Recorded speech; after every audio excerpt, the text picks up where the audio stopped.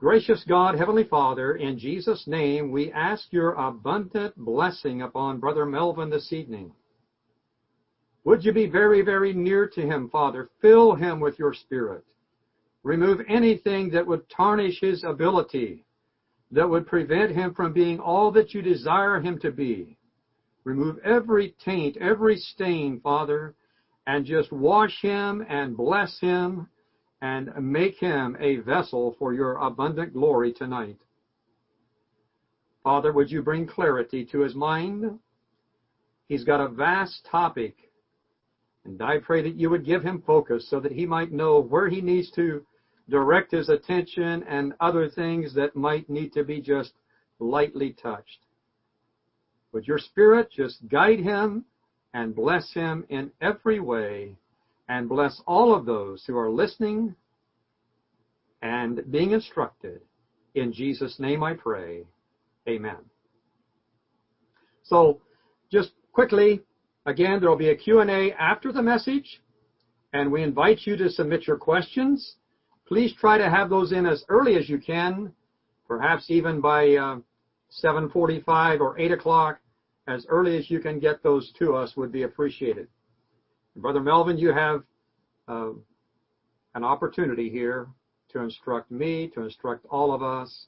God bless you, brother. Good evening to all in Jesus. Now, it's a real blessing to be a part of this.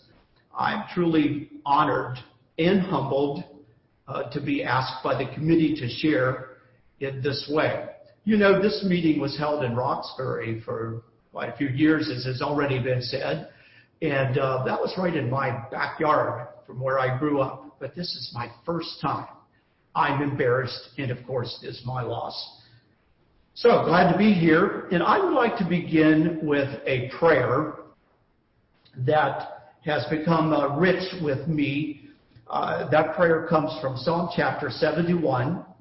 And I'm going to begin to share my screen so that those of you who have video access will be able to see some of what we're working on here. So on screen now you can see the opening lines of Psalm chapter 71:17.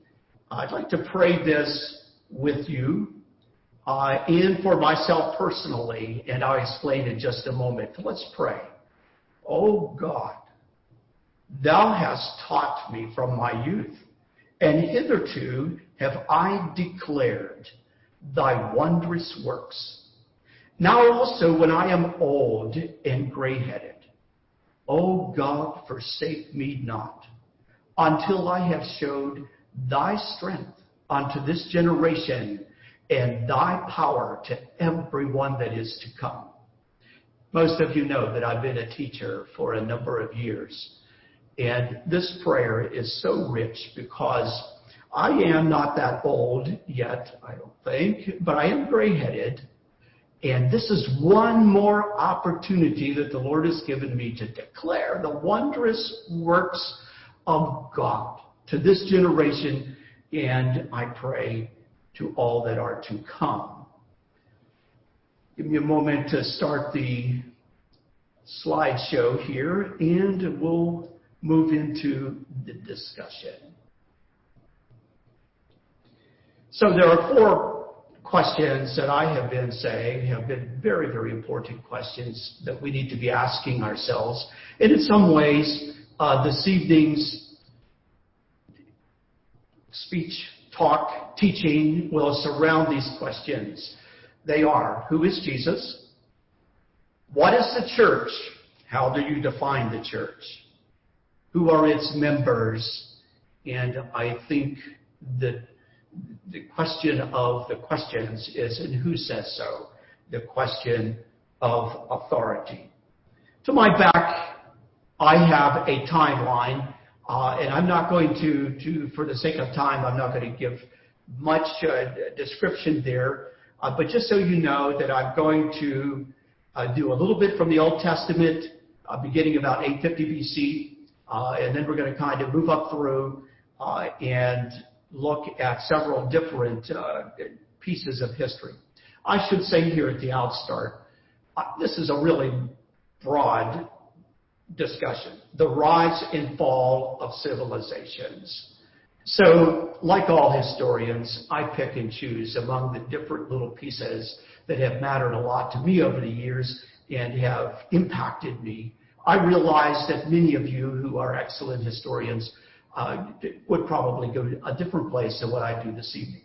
But it seems to me as though it would be very important to begin at the right place. The most important event in all of history certainly was the incarnation of Jesus Christ. And so here, just the title, the centrality of the work of Christ. I feel like I'm speaking to the choir, and so unnecessary to unpack a whole lot of this. But just to clinch that point, we begin there in any discussion of what can history teach us.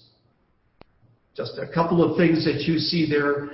Any correct position on Jesus begins, he's creator, he was incarnate, he lived among us, and John argues forcefully, we saw him, we touched him, he's flesh and blood, he died. Resurrection, ascension, exaltation, sovereign.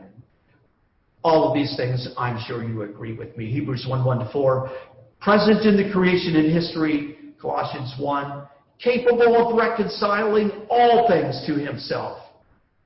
Philippians 2, that great confession, every knee shall bow and every tongue confess that Jesus Christ is Lord. This is by all means far too short of an emphasis on that central piece, the Lord Jesus Christ.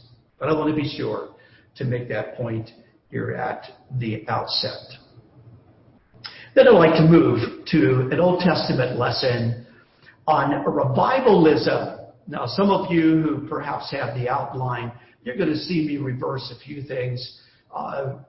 As we teachers do at the last minute, we switch this or that or the other thing. So I'm going to begin with a little bit of a story, a contemporary story. Summer, fall of 1966. I'm but a lad of 11 years old. And a couple of interesting things are happening in the Chambersburg area where I grew up. I grew up on a dairy farm. Clyde Lehman's dairy farm. Enjoyed that. 11 years old.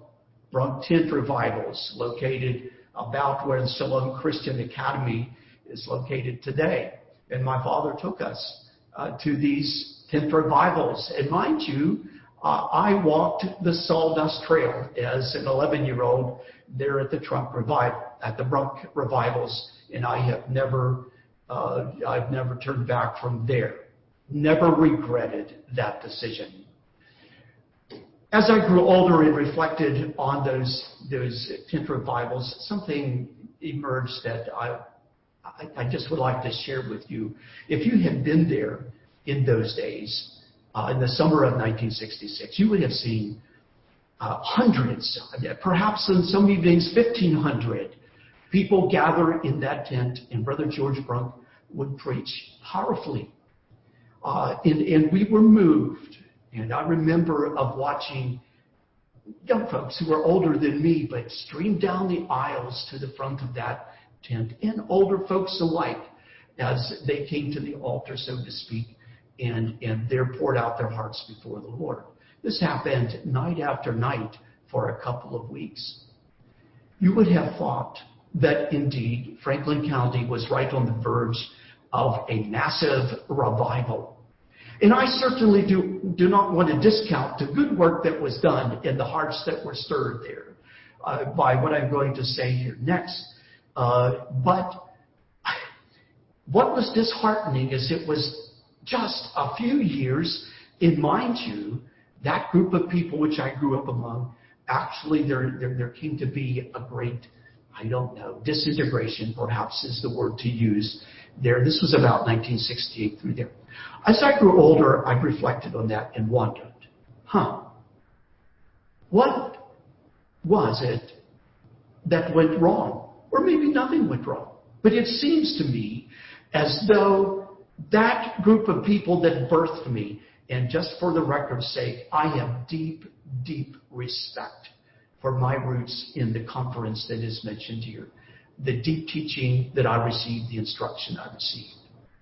It was with sadness as I grew older and realized that this disintegration, something was wrong. That sent me to thinking, and I began to wonder about the concept, the contemporary concept of revivalism. It led me to think about Elijah on Mount Carmel one day as I was meditating in the scriptures. 1 Kings chapter 18. You know the story well. I don't have to repeat it. But maybe just a few of the highlights.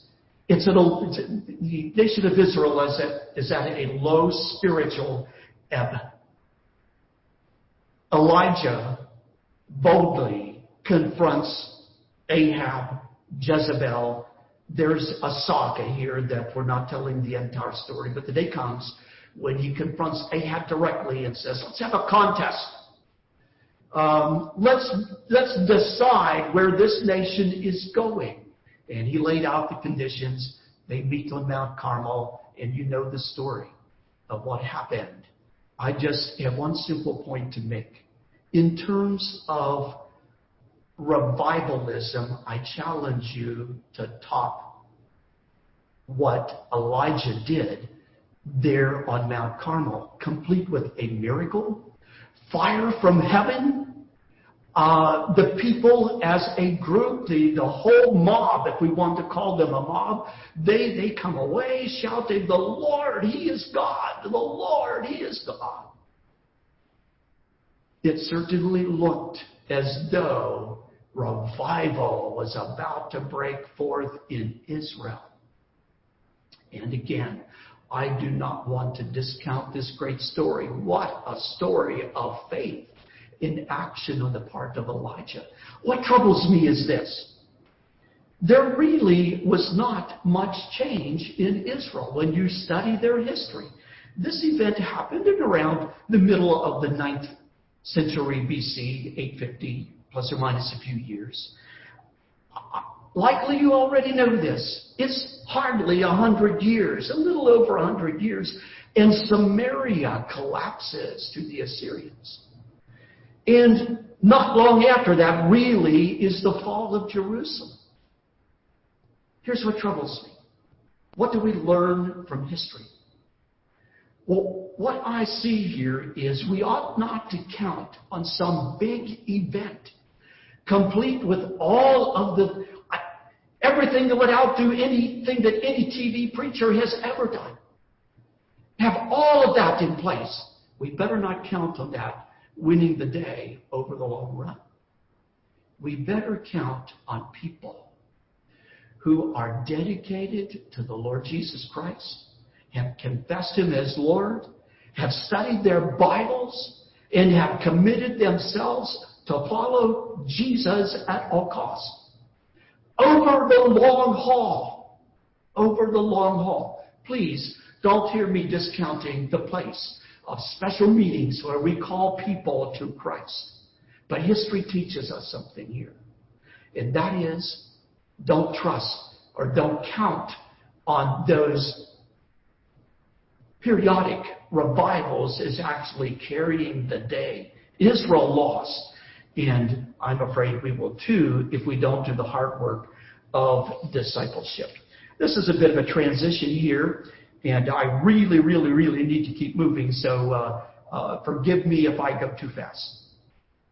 I'd like to talk just briefly about 4 eras of peace on earth, and you historians are quite familiar with these pieces. So it's just a little bit of a framework here for us to think from. So the 4, Pax Romana, the Pax Mongolica, the Pax Britannica, and the Pax Americana. You'll read about these even in a secular text. And so I reference them here for a couple of reasons. I want to look at A and B in particular. And particular B, because that's the one that I think we are likely the most unfamiliar with. Pax Romana, approximately 200 years, 27 BC, beginning with Caesar Augustus and ending with Marcus Aurelius. And incidentally, Marcus Aurelius was probably the most systematic persecutor of Christians. There were others, of course, but his was systematic, widespread. The 180 AD marks the end, so to speak, of the Pax Romana and a change of fortune for the Romans. First, there is the Hun invasion. The Hun invasions, the Huns were a Central Asiatic group of people, not Mongols. They were Huns. And their pressure from the east toward the west dramatically changed things there in the Roman Empire, particularly for those of us of German background. It is a fascinating thing because that pressure from the Huns moving from the east toward the west, pushing on the German tribes, caused them to begin to seek some safety from the Roman people. And so what I grew up in school knowing as the barbarian invasions actually were quite different than a bunch of barbarians with clubs and horns on their heads and things like that marching over the Danube and beating up the Romans. Not really. The word foederati that those of you who have a screen in front of you, that you see, it kind of really captures it. Actually, the Romans invited the Germans across the Danube River, and some of the Germans begged to come across the Danube River and later the Rhine for fear of the Huns. And hence that long 200 years of German movement into Roman territory and the events that followed. Far too much there to spend much time there, but fascinating piece of our own history there. I failed to say, of course, the Bible calls the Pax Romana the fullness of times. Great statement, and I've pondered it often. So how was it the fullness of times? Well, certainly because of the advent of Christ. But here we are, some 2,000 years downstream, and things have happened since then. Second, there is the Pax Mongolica. And notice that we flash forward here to 1200. 1200 to 1350. In the next slide, I'm going to say more about that. See there, the Pax Britannica, approximately 100 years, according to the scholars. I don't know. I kind of think it's a little longer than that, really. But this is the British peace from the Napoleonic era up through World War I. And then some speak of the Pax Americana, the 20th century, or some think of that as after 1945. Don't have time to unpack much of that. Do want to talk about the Mongols just a bit. As I've already stated to you, I think this is an era of history in which we are not all that familiar with the events, but there's great lessons in it. I'd like to just offer a few of them to you. Those of you who are watching the screen and the video, you are able to see an animated map showing the growth of the Mongol Empire, 1200s, 1300s, a huge empire spreading itself out over the face of the earth. And a piece of it that I want to just mention to you is you'll see as it repeats itself there, how it spreads down into China. And so the Mongolians, we wouldn't think of the Mongols as being as powerful today, but a nomadic people who rode horses and who conquered people. They spread themselves out over the world, and they actually conquered China. But you can see that I have in the text there, conquered in quotes. I have it for a reason, because I think there's an insight here. First, just a little reflection on my own childhood. So growing up in the 1960s, those of you who remember that, You remember if you went to public schools how we occasionally had those drills where bells went off and whistles rang and we dived under the desk. We were thoroughly schooled in the fact that the communists had their guns trained on us and that we had to be very, very careful and be ready to resist them. You remember that. Now, with that backdrop, come back here to this story of the Mongols in their conquering of China. Think of the Mongols as people. They ride horses. They know how to shoot an arrow off of a horse like not even an American Indian would be able to do. They're fighters, nomadic fighters who travel fast and rapidly over the face of the earth, conquering and destroying and looting and so on. When they conquered China, though, militarily, rather than destroy them and tear the whole place apart and burn it down, they occupied it for around 100 years. And in that occupation, they of course, set themselves up as the governmental rulers, and they get some of the Chinese dignitaries and trained government officials to help them. Over time, they change. The Mongols become Chinese. I can't help but tell you this very, very interesting little piece. It's probably made up to make the point, but it's a good way to see it. So the Mongols, nomadic, they don't take baths. They don't clean themselves up. They know almost nothing about bathing. Well, when they take over China and they start walking down the streets, the Chinese walk by them and hold their noses like this. And after a while, the Mongols say, well, what's the deal? Well, you ought to take a bath. A bath? What's a bath? Well, let me show you. As you might expect, as those Mongol dignitaries settle down into the bathtub and experience the warmth of water and crawl out clean, after a while they say, you know what, this is not a bad idea after all. Long story short, the Mongols are defeated by the Chinese. The Chinese culture captivates the Mongols, and they are drawn irresistibly toward the Chinese way of life. My point, it's not guns that change the world, brothers and sisters. It's not horses and bows and arrows and military strategy or any such thing. It is ideas. It's the strength of ideas. It's the strength of culture. And of course, you know where I'm going with this. What if the Western world had said to themselves, we're Christians. We know the Lord. And you know what? If those Russians want to come and conquer us, well, let them do that. We're not changing. We serve the Lord. What if, in fact, that had been the approach rather than gun for gun, missile for missile? You know the story. I suspect the world would be very different. Let us not ever forget the kingdom of God is a kingdom born of the ideas and teaching brought forth by Jesus in the Sermon on the Mount and beyond that. And I thoroughly believe it has the capacity to change the world. And I want to be on that side. That's the story from Pax Mongolica.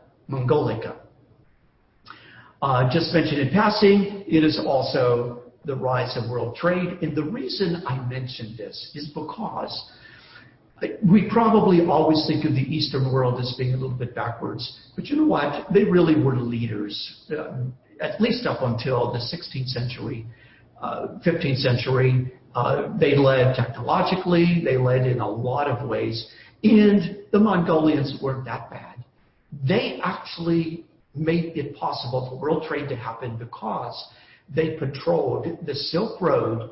And it is said a lady could carry 1,000 coins in her purse and walk the Silk Road under the Mongols, and she was safe. That's better than our world is doing today. Enough said, let's move on. I have two stories, except I'm only going to tell one of them for the sake of time. And this is on the sovereignty of God. One that perhaps is pertinent for the day in which we live. The Black Plague and anti-Semitism. And again, for those of you who are online and can see the screen, you see an animated map of the spread of the Black Plague. We've seen a lot of maps these days in respect to COVID. Well, here's one.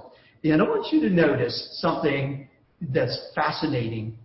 You will see every time, because through this animation, that there is a space that was not affected by the Black Plague.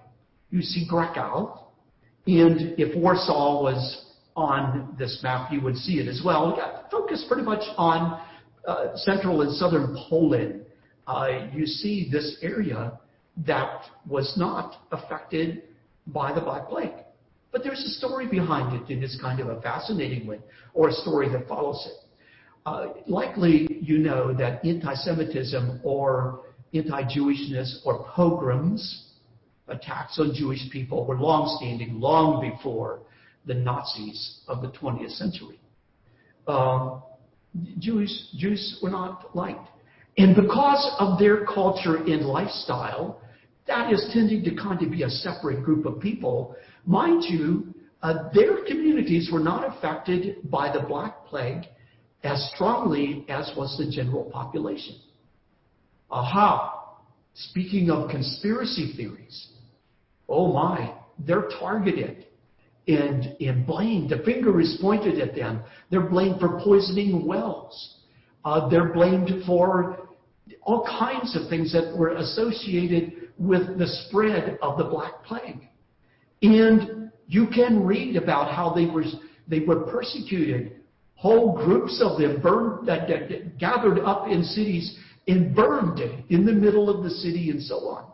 So they're persecuted. Mind you, that they hardly had a haven. But those in Eastern Europe, they're around Krakow and Warsaw, Poland, Eastern Europe, they said, well, listen, if you need a place to live, come and live with us. And so thousands, tens of thousands of Jews made their way toward Eastern Europe, which is the explanation as to why there was such a large Jewish population in Eastern Europe come the 20th century and the Nazi atrocities that we are familiar with. Fascinating. What was God thinking in all of this? You know, his thoughts are above mine and yours. His ways are above mine and yours. And so it's not that I would second guess it. But why does this plague proceed like this and then let this gap? And how is it that this concentrates the Jews? You can see my line of thinking there. God is sovereign. He will accomplish his goals. If you're looking on the paper, you will note that the second story is a Battle of Waterloo, but I'm going to pass over that story. Essentially, though, maybe I would want to say to you, to us all, that we ought to be careful about the heroes that we embrace in the stories that we read. History makes out that there were these great men, be they politicians or army generals or this or that, who were the movers and shakers of the world. Give credit where credit's due. But then remember this. If you read almost any of these stories with some care, almost every one of them has embedded in them somewhere an event that clearly was from the hand of God, his sovereign will at work. The short story in the Battle of Waterloo is a tremendous amount of rain on the eve of the battle delayed the action of Napoleon and likely was the decisive point that meant his defeat there. Not the wisdom of the Duke of Wellington. Credit where credit's due, but still, the main event was that rain. That's the kind of stories I love to tell my students and then point to say, who is sovereign in history? Who rules history? It is God. And perhaps I will say to us Americans, let us remember in this very difficult time politically, in a great deal of confusion and all of that, our call, the call to us to pray for our leaders and to remember that Jesus Christ is Lord. He's sovereign of the universe. And in fact, He will bring to pass that which is in His heart and mind to do in the days ahead. Let us never waver from our confidence in that great truth. I'd like to transition now to a few defining eras in church history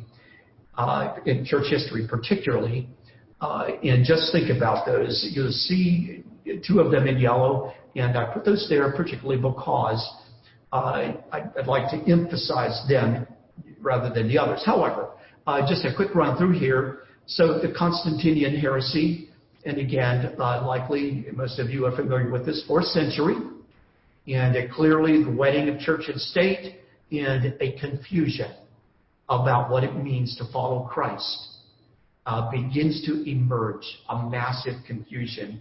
I personally think that one of the greatest heresies that hit the face of the earth, that hit Christianity, began here when the position was rejected that where Jesus taught unconditional love for one's foes, friends, so forth and so on. This was the beginning. A second pivotal point was the rise of Islam, the 6th and 7th centuries. One could likely make an argument, I think, that Islam may have died of its own if it had not been that Christians decided to meet Islam on their own terms. Violence with violence. One wonders again what would have happened if, in fact, Christianity in the 6th and 7th centuries, when this movement was beginning, Islam was beginning, if the message had gone out all over the world that we Christians will have nothing to do with, I guess at that time, spears and lances and weapons of that sort will have nothing to do with it. Our Master has taught us otherwise. Our Lord has directed us otherwise. One wonders what would have happened instead of the event that I wish would have happened, and that is that the hearts of the world would have been won by people who love unconditionally. Rather than that, you see the Crusades, 1100 to 1300. Every time I teach this to my world history students, every time I read this story, I weep. I really do. How is it that over 200 years, the best of Christianity, the cream of the crop, even Bernard of Clairvaux, joins in this effort to bring war against the Islamic people there in the Middle East? Oh my, it just troubles me deeply. One wonders again how the world would be different today if Christians would have lived out what Jesus actually taught. You know, and I know, that the Islamic people have never forgotten this event, 1100 to 1300 AD. The Reformation, I'm going to talk about that here in just a moment, and the Great Migration to the Americas in World War I. So we'll take those three and think about those a bit. The Reformation, some fascinating things to be learned there. I recently read in this text a history of Christianity by Paul Johnson. I'm not exactly a Paul Johnson fan, but I find it fascinating to read from different perspectives. And what really fascinated me is I looked at the index, at the chapter titles and so on. When it got to the Reformation, he speaks there of the third way. And I was so excited because I thought, oh, Paul Johnson gets it, that there really was this third path that the Reformers took that they sometimes called Anabaptism. Mind you, when I got to the section and began to read there, he really identifies the third way as the way of Desiderius Erasmus. Now, I have long been fascinated by Erasmus's doctrine and position, and in many ways have deep respect for the position.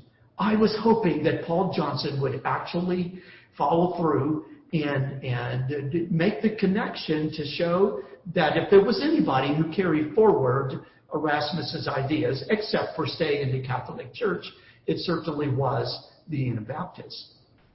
Hardly a word. I was disappointed. Need to let that alone. The four tenets of the Reformation you can see listed here. I am not going to talk about these at length. I think that you are familiar with them.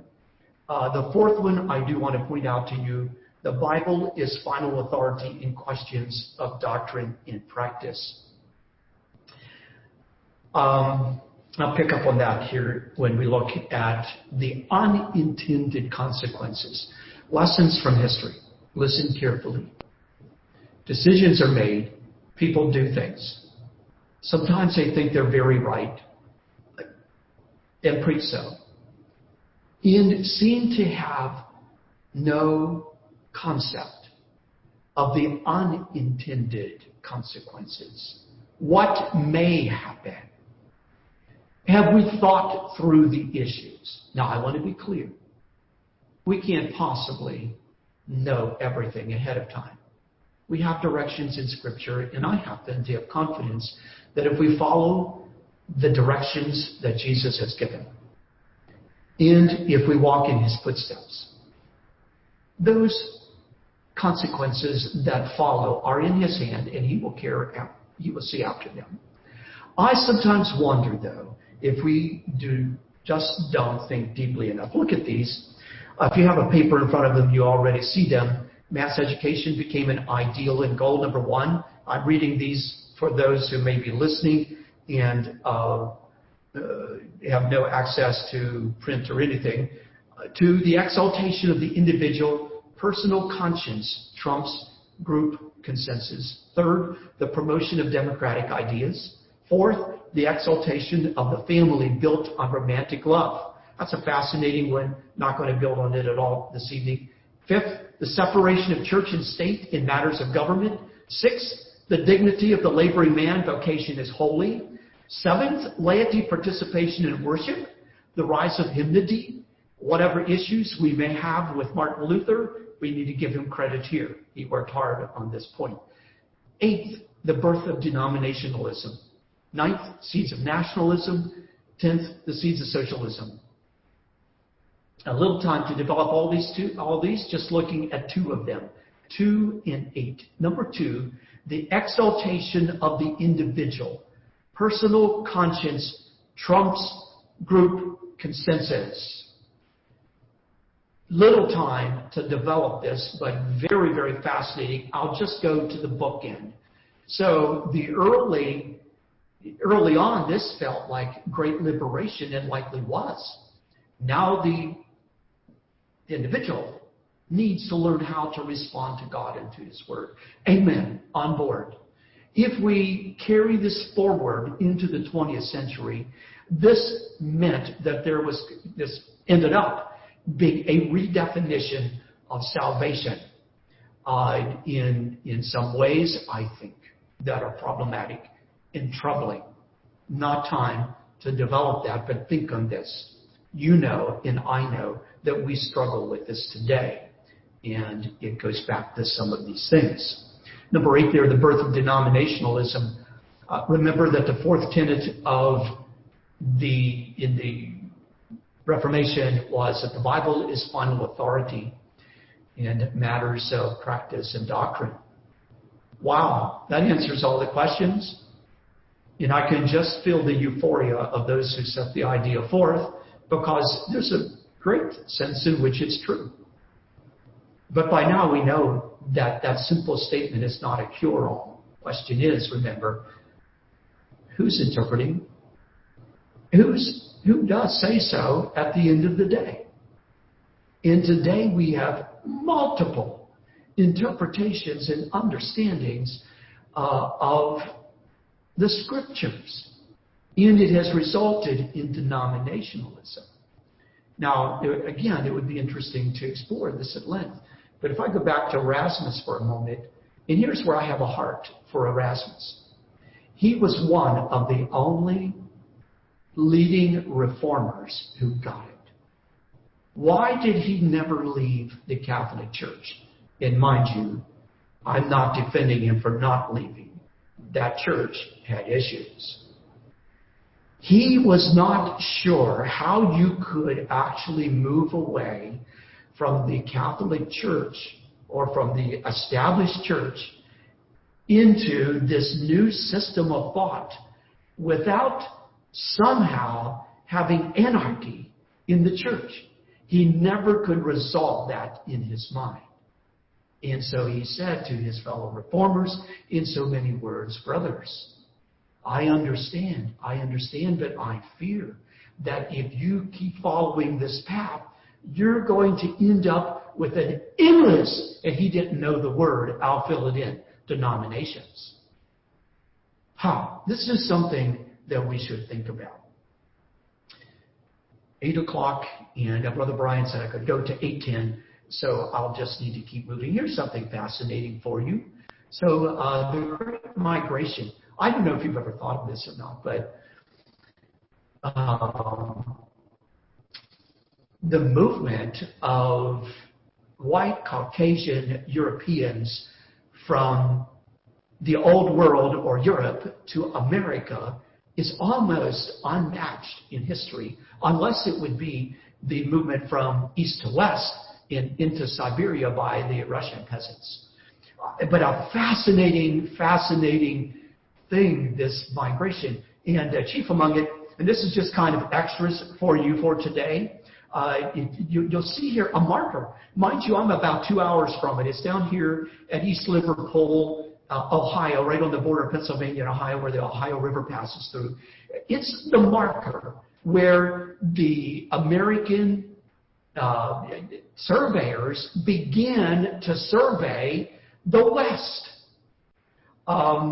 Now, the actual marker is in the middle of the river, they say these days, but nobody goes to see this marker. It would be worth seeing it. If you look at the picture there on the right-hand side, you will see there that patchwork there in Ohio and Indiana and places like that. All those squares that emerged there. Here's what I'd like to say to you about it. This was the greatest land sale that the world had ever seen. I think I have in my notes something like this: the end of nobility and feudalism, and a fascination and opportunity for personal property for the penniless. This was the first time ever in the history of the world, in a massive way, that a government put up land for sale and made it possible for the average person, for almost the penniless person, if he had a will to work, he could buy some land, mind you, live on it, improve it, and it was his. This was the genius of the movement west. And here, it's really hard for me not to get onto one of my hobby horses, which is, you see all those little pieces of land? Aha, a new nobility is arising, the great landowners of the West. Oh my, you know where I'm headed there, those of you who know me. The demise of the small farmer in America is a mistake. The demise of the small farmer in America is a mistake. I'll let it at that for you to consider. Fascinating to me. Enough for the Great Migration, but consider it. World War I is a real transitional point.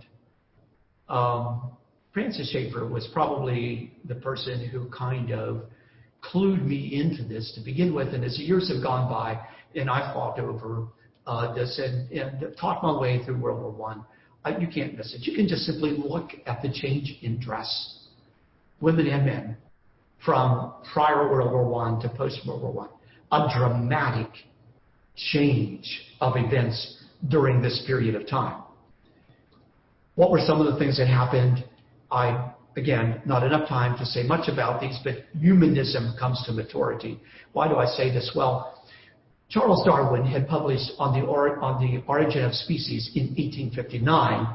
It became popularized among intellectuals, but not the general population. The big arguments among the masses begin after World War I, and humanism really has a heyday and becomes widespread. Nationalism bears fruit. Most historians will trace the rise of modern nationalism back to the Napoleonic era going forward, but there is no question that German nationalism, as it came into World War I and after World War I, wow. And let us not be fooled. We are subject to this phenomena way more than what we think.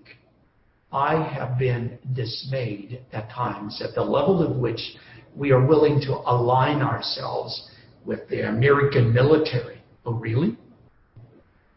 Ought we not to rethink this a bit? Brothers and sisters, never forget, we are first citizens of the kingdom of God. And of course, we do our duty as American citizens. I have no doubt about that. But let us not be drawn into this scandal. Let us not be drawn into this spirit that is upon our nation and the world that we are witnessing in our day. Enough said. Socialism becomes the socio-economic norm.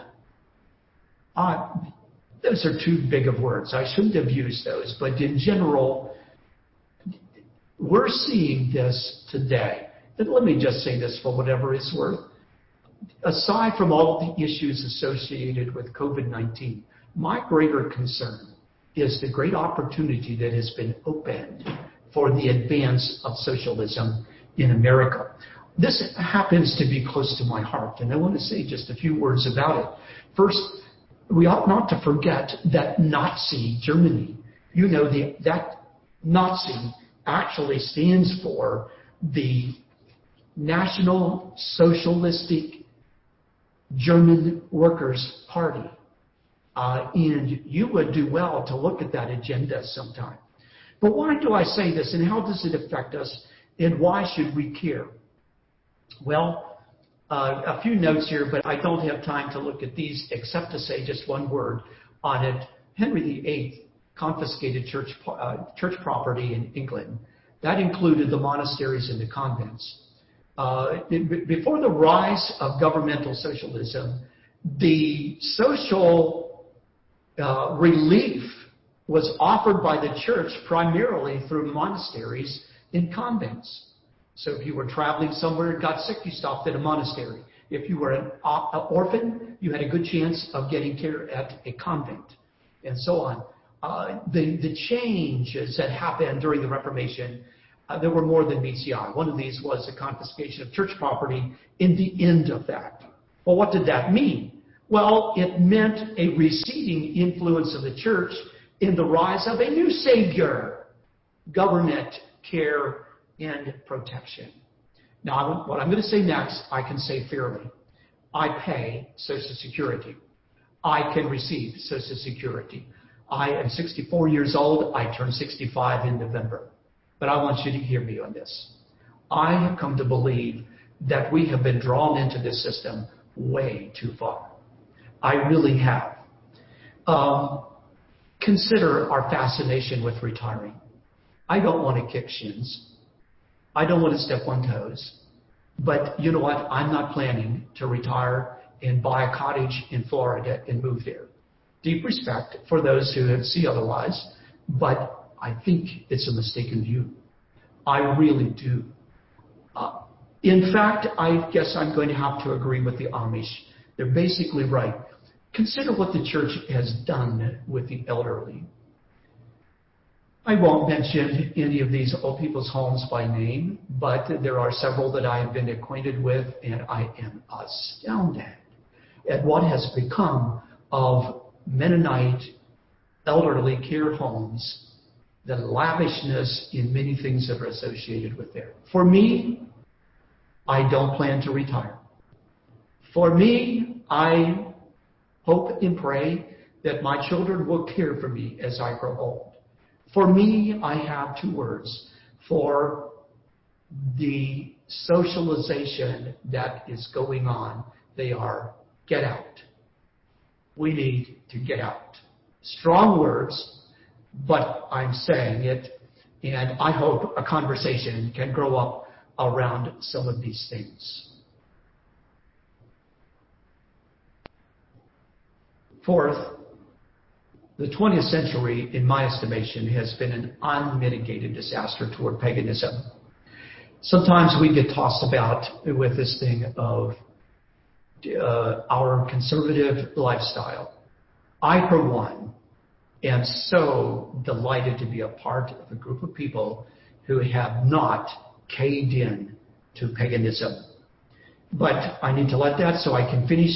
I have 4 points to make to you. And so, here are 4 things I would like to suggest that we maybe can learn from history. First, any genuine expression of Christ following must embrace radical, unconditional love that is being perfected in Jesus. Why that perfected in Jesus? Look, I confess to you, I'm still learning what radical, unconditional love looks like.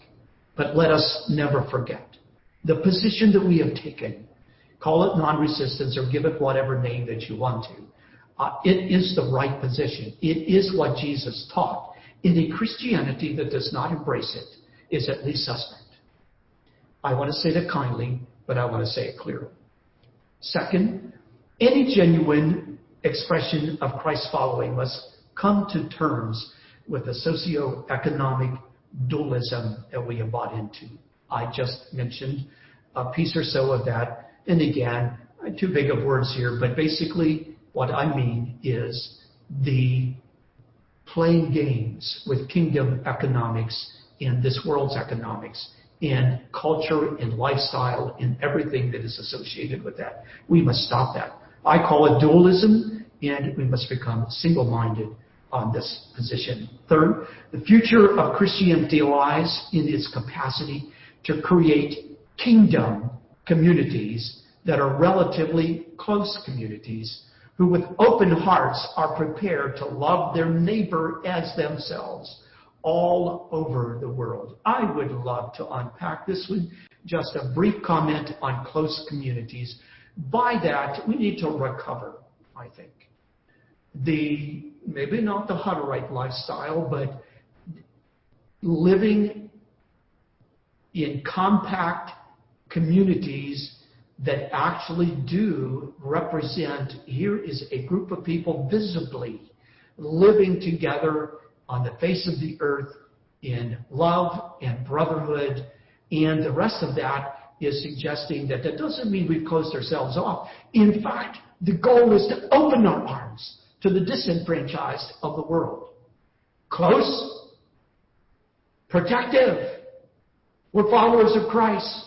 Arms wide open to the disenfranchised of the world. And fourth, and I say also unto thee, Jesus speaking, that thou art Peter, and upon this rock I will build my church. And the gates of hell shall not prevail against it.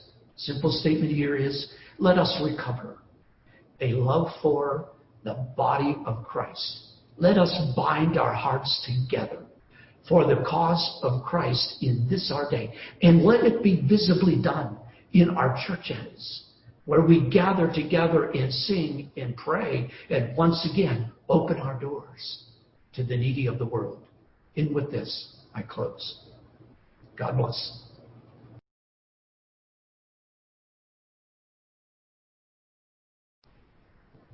Thank you for that presentation, Brother Melvin. You're welcome, brother. Good to see you again. Good to see you too. That was stimulating and engaging. It occurred to me that you seem to think that the kingdom of God has the answers for the world's problems as I listened to your message. I do. Would that be correct? Yes. Well, we had an engaged audience also, and we've had a number of questions coming in, and my thoughts go back to what you stated at the beginning, that from that prayer in Psalm 71, about when I'm old and gray-headed, I want to show your strength to this generation. So I know some of our listeners are on the telephone and can't see you, but for their sake, I'll just affirm that you are gray-headed. You said you weren't old. And it's a privilege to be able to ask questions of someone who's seen a lot of things and has a wider perspective on history than those of us who've only lived a few years. So we have some good questions here, and I'll just start with this one. Do the periodic revivals that the church has experienced play a role in sustaining the church over the long haul? Yes, I want to be very clear that they certainly have. What comes to mind immediately is the Wesley revivals. But I would again point out that the Wesley revivals were long-term, over a great period of time, and not so much a highly publicized event. However, the Moody revivals here in America and so on certainly have played their place, have had their place, even as Elijah's revival, so to speak, there on Mount Carmel. I hope that I had said enough to make it clear that I did not intend to throw cold water on events that God has used in His own special way to accomplish His purposes. What I did intend to say is that the long-term health of the church is not dependent.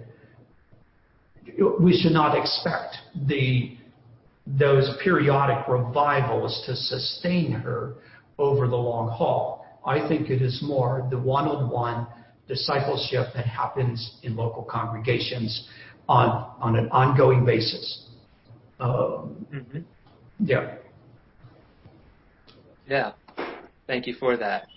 Jesus came to make disciples, didn't He? Amen. And didn't He tell us to go out and make disciples too? Amen. Amen. Well, good. This is hard work. This is just hard work. Yeah, that's for sure. Well, the animation you showed of the Black Plague sweeping over Europe generated a couple questions, and I'm just going to summarize those. Why was that area of Poland not affected by the Black Plague? And were the Jews protected by the application of biblical hygiene and quarantine? The second question is the easiest one to answer. The answer to that is yes. Clearly, their practices of hygiene in particular, and to a certain extent quarantine because of their communities, played a role in their not being affected by the plague as much, at least as others. The first part of the question is still unknown. Historians have made guesses at why Krakow and Warsaw and the surrounding areas were not affected, but there has never been anything conclusive that I know of. And I attribute it to the sovereign hand of God. Are you able to hear me? I can hear you. You can't hear me? I can hear you. I can hear you fine. You dropped out for a bit there, but I think it's my connection. Okay, back on? Yes. Okay. I just simply said that I attribute it to the sovereignty of God and cannot give you data as to why it did not affect them. Mm-hmm. Yes, thank you. It was interesting to me, Melvin, to notice that there was also a much smaller area in northern Italy, maybe around Vienna. That's right. You're right. So in the Pyrenees between Spain and France, that's right. There didn't seem to be any of the Black Plague, at least a very strong incidence of it. You're very observant. Good. Okay. Moving on to some questions about how the social forces have shaped the world and are affecting us. Is Soviet Marxism an example of what happens when the gospel, in quotes, is communicated without the full gospel of non-resistance and non-accumulation of wealth? How would the world be different if the full gospel had been preached in Russia 1,000 years ago? Oh, my. Look 1,000 years back, Brother Melvin, and tell us what would have been different today. Yeah, that's a great question. You know, 1,000 years ago, the interesting thing is the Mongols that I spoke of were on the move and beginning to move west, and were putting a lot of pressure on the Russians. And incidentally, some of the facial features of pure Russians today have some of those Mongol. You see some of those effects, big round faces. I think I would attach that question to the Mongols because the opportunity to actually preach the gospel, the full gospel, to the Russians could have come via the Mongols. But you know what? They turned to Islam rather than to Christianity. And yes, a great question. And again, I just want to lament. I not only want to lament, I want to ask myself the question, so what are we neglecting today that if time should last and go another 1,000 years, that people would look back and say, if there would have only been somebody. So, great question, and I think the world would be quite different, yes. Yeah, I think that's a great way to look at it. How does it apply to us today? Here's another one. This is a more current question. Is the exaltation of the individual and personal independence increasing more recently in the past decade? It seems like it. How do we keep a good balance? Oh my, that's a really, really good question. I think it is increasing, yes. You know, most of us have been all around this question and wondered what's the right answer to it. There's probably multiple answers to it. So we are not as economically dependent upon one another as we used to be. And that creates an individualism of its own. What's the right balance? Well, you know, Jesus said, I came to, you shall know the truth, and the truth shall make you free. Now, I know I'm sidestepping the direct answer to the question, but I have full confidence that when we come fully to Jesus, we become as free as we can as human beings. And by that, we might think of balance. So that's what takes me to economics. It's what takes me to brotherhood, to church. And it's a package of things that creates this, I belong to God and to my brothers, and I don't have personal rights that I can just swing around and do what I feel like doing with them. And besides that, salvation is in the body of Christ, not in the church, but it's always associated with the church. And I don't know, it's too big of a question to really tackle here, but I think we need to wrestle with it a lot. Sure. Well, that question came in before you unpacked some of that stuff about the church caring for the elderly and so forth. So maybe you gave some of the answers through that. Maybe you have a thought on that, Brother Kurt. I do have. It's been described what you talked about, and this question addresses. It's been described as the cult of the individual. And I too think that I've seen in the last decade, or maybe even a little longer than that, just an increasing focus on individualism. And we must recognize that there's a lot of things that contribute to that. But would it be fair to say that access to especially electronic media might be a very large contributing factor to that? Mm-hmm. Oh, absolutely, absolutely. We must find ways to live well in a digitized age. I'm a teacher, and the access to information is unbelievable, as you all know. I don't need to tell you that. It certainly has contributed to that sense. I know I can find out myself. I don't need you. I can bank from home. I don't know. The list goes on and on. And somehow or another, it has contributed there. And I'm not sure. I don't know the answer. But somewhere we're going to have to learn to say no. Amen. May the Lord help us on that. Amen. Well, here's a tough question. The Anabaptists are often credited with promoting the freedom of conscience as an antidote to the state church system.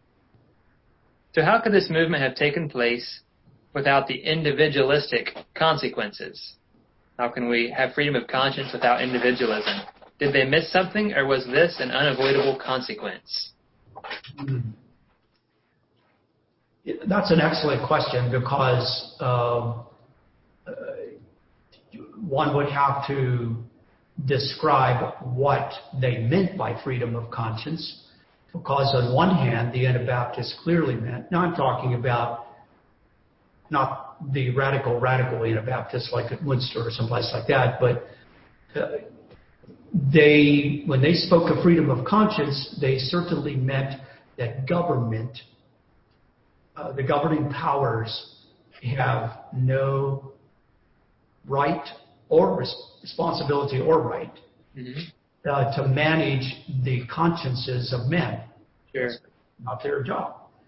They would have quickly said that the conscience of the brother, of each brother, must be brought to the congregation. I'm going to use the words for perfection. Because I don't think where it was lived the best, I don't think the Anabaptists would have said, okay, now you've joined the church, we want to take your personal conscience away. But they would have asked, can you bring your thoughts to the congregation?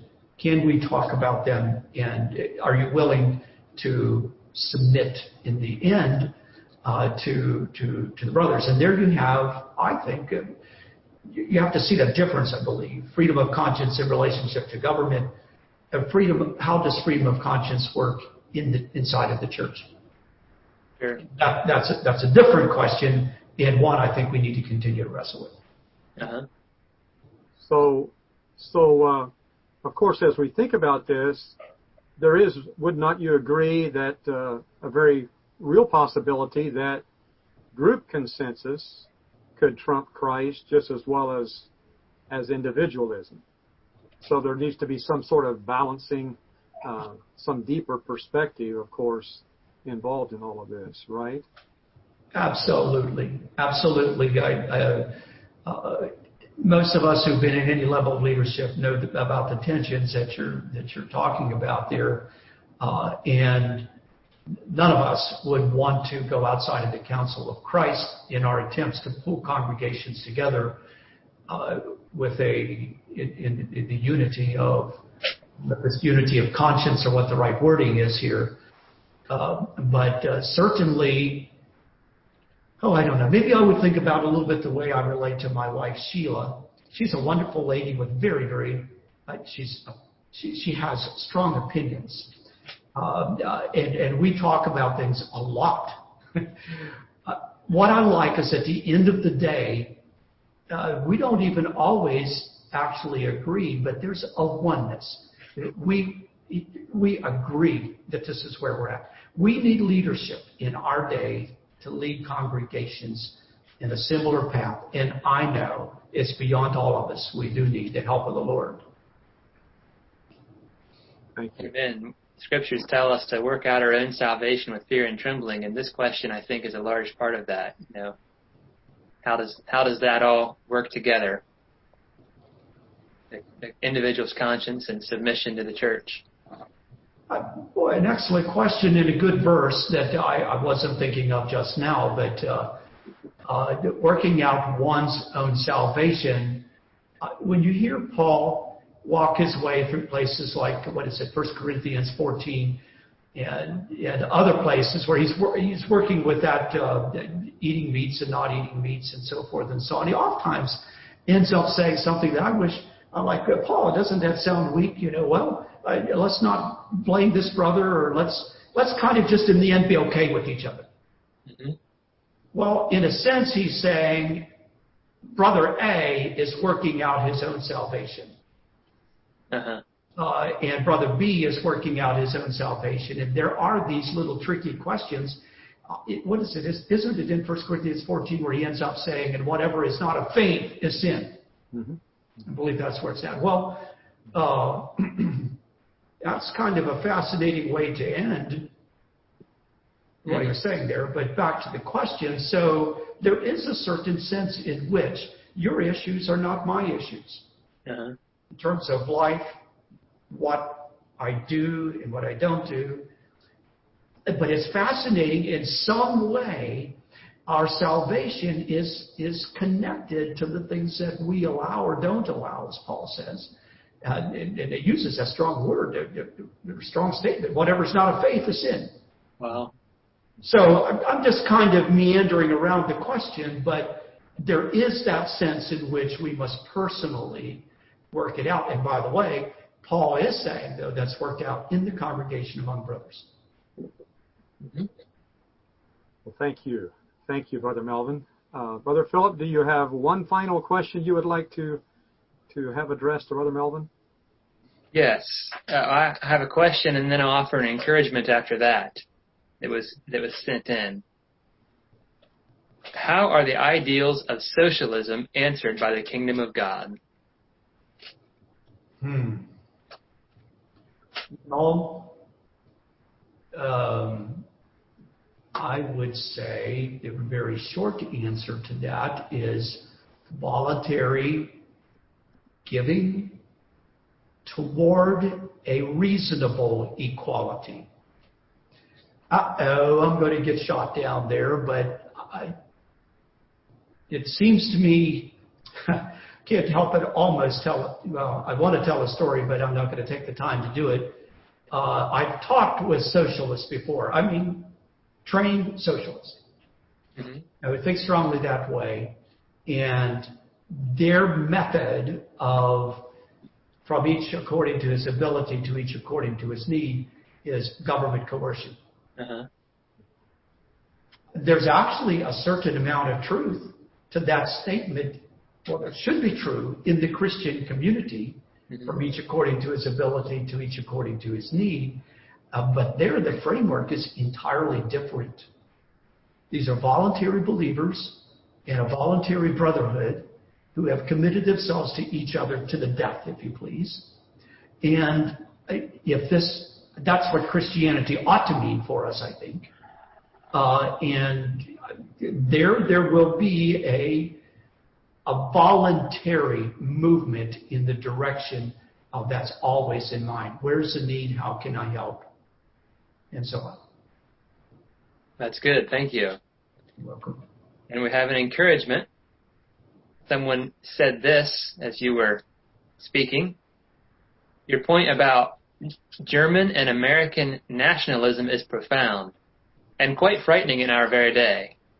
Knowledge of history is critical, and there is a severe lack of knowledge today. Preach on. Preach you. On, brother. Thank you. Thank you very much. Thank you, Brother Melvin. That was very, very rewarding, very worthwhile. I speak in behalf of, I'm sure, all of those who are listening and those who are watching. Now, praise the Lord.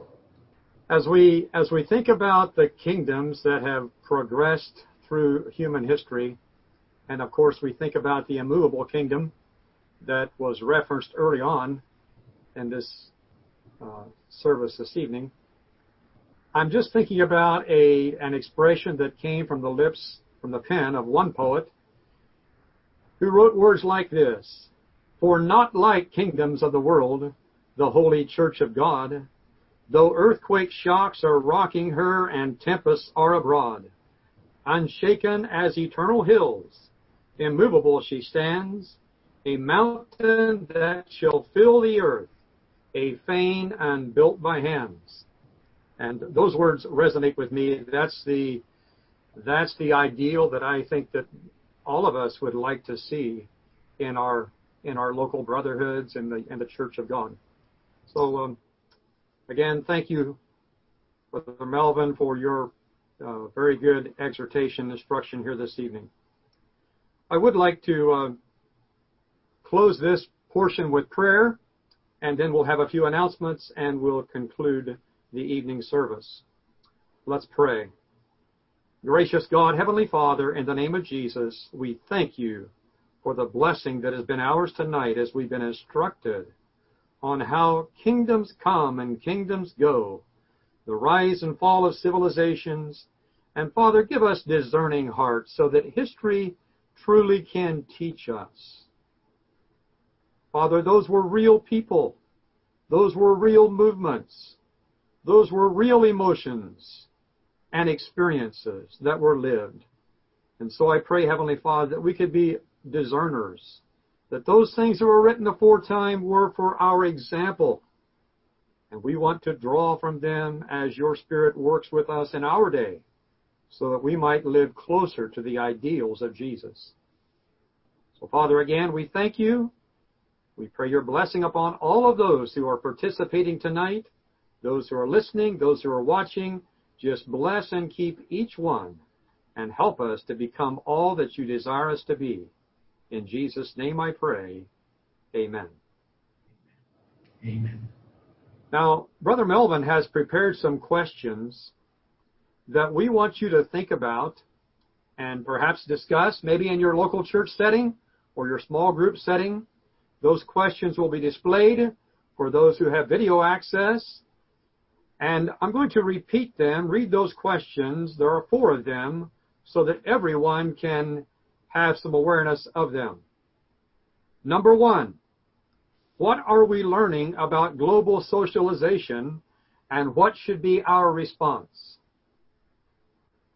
What are we learning about global socialization, and what should be our response?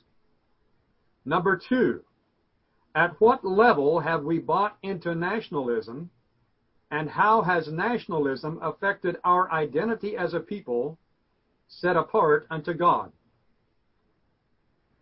At what level have we bought into nationalism, and how has nationalism affected our identity as a people set apart unto God?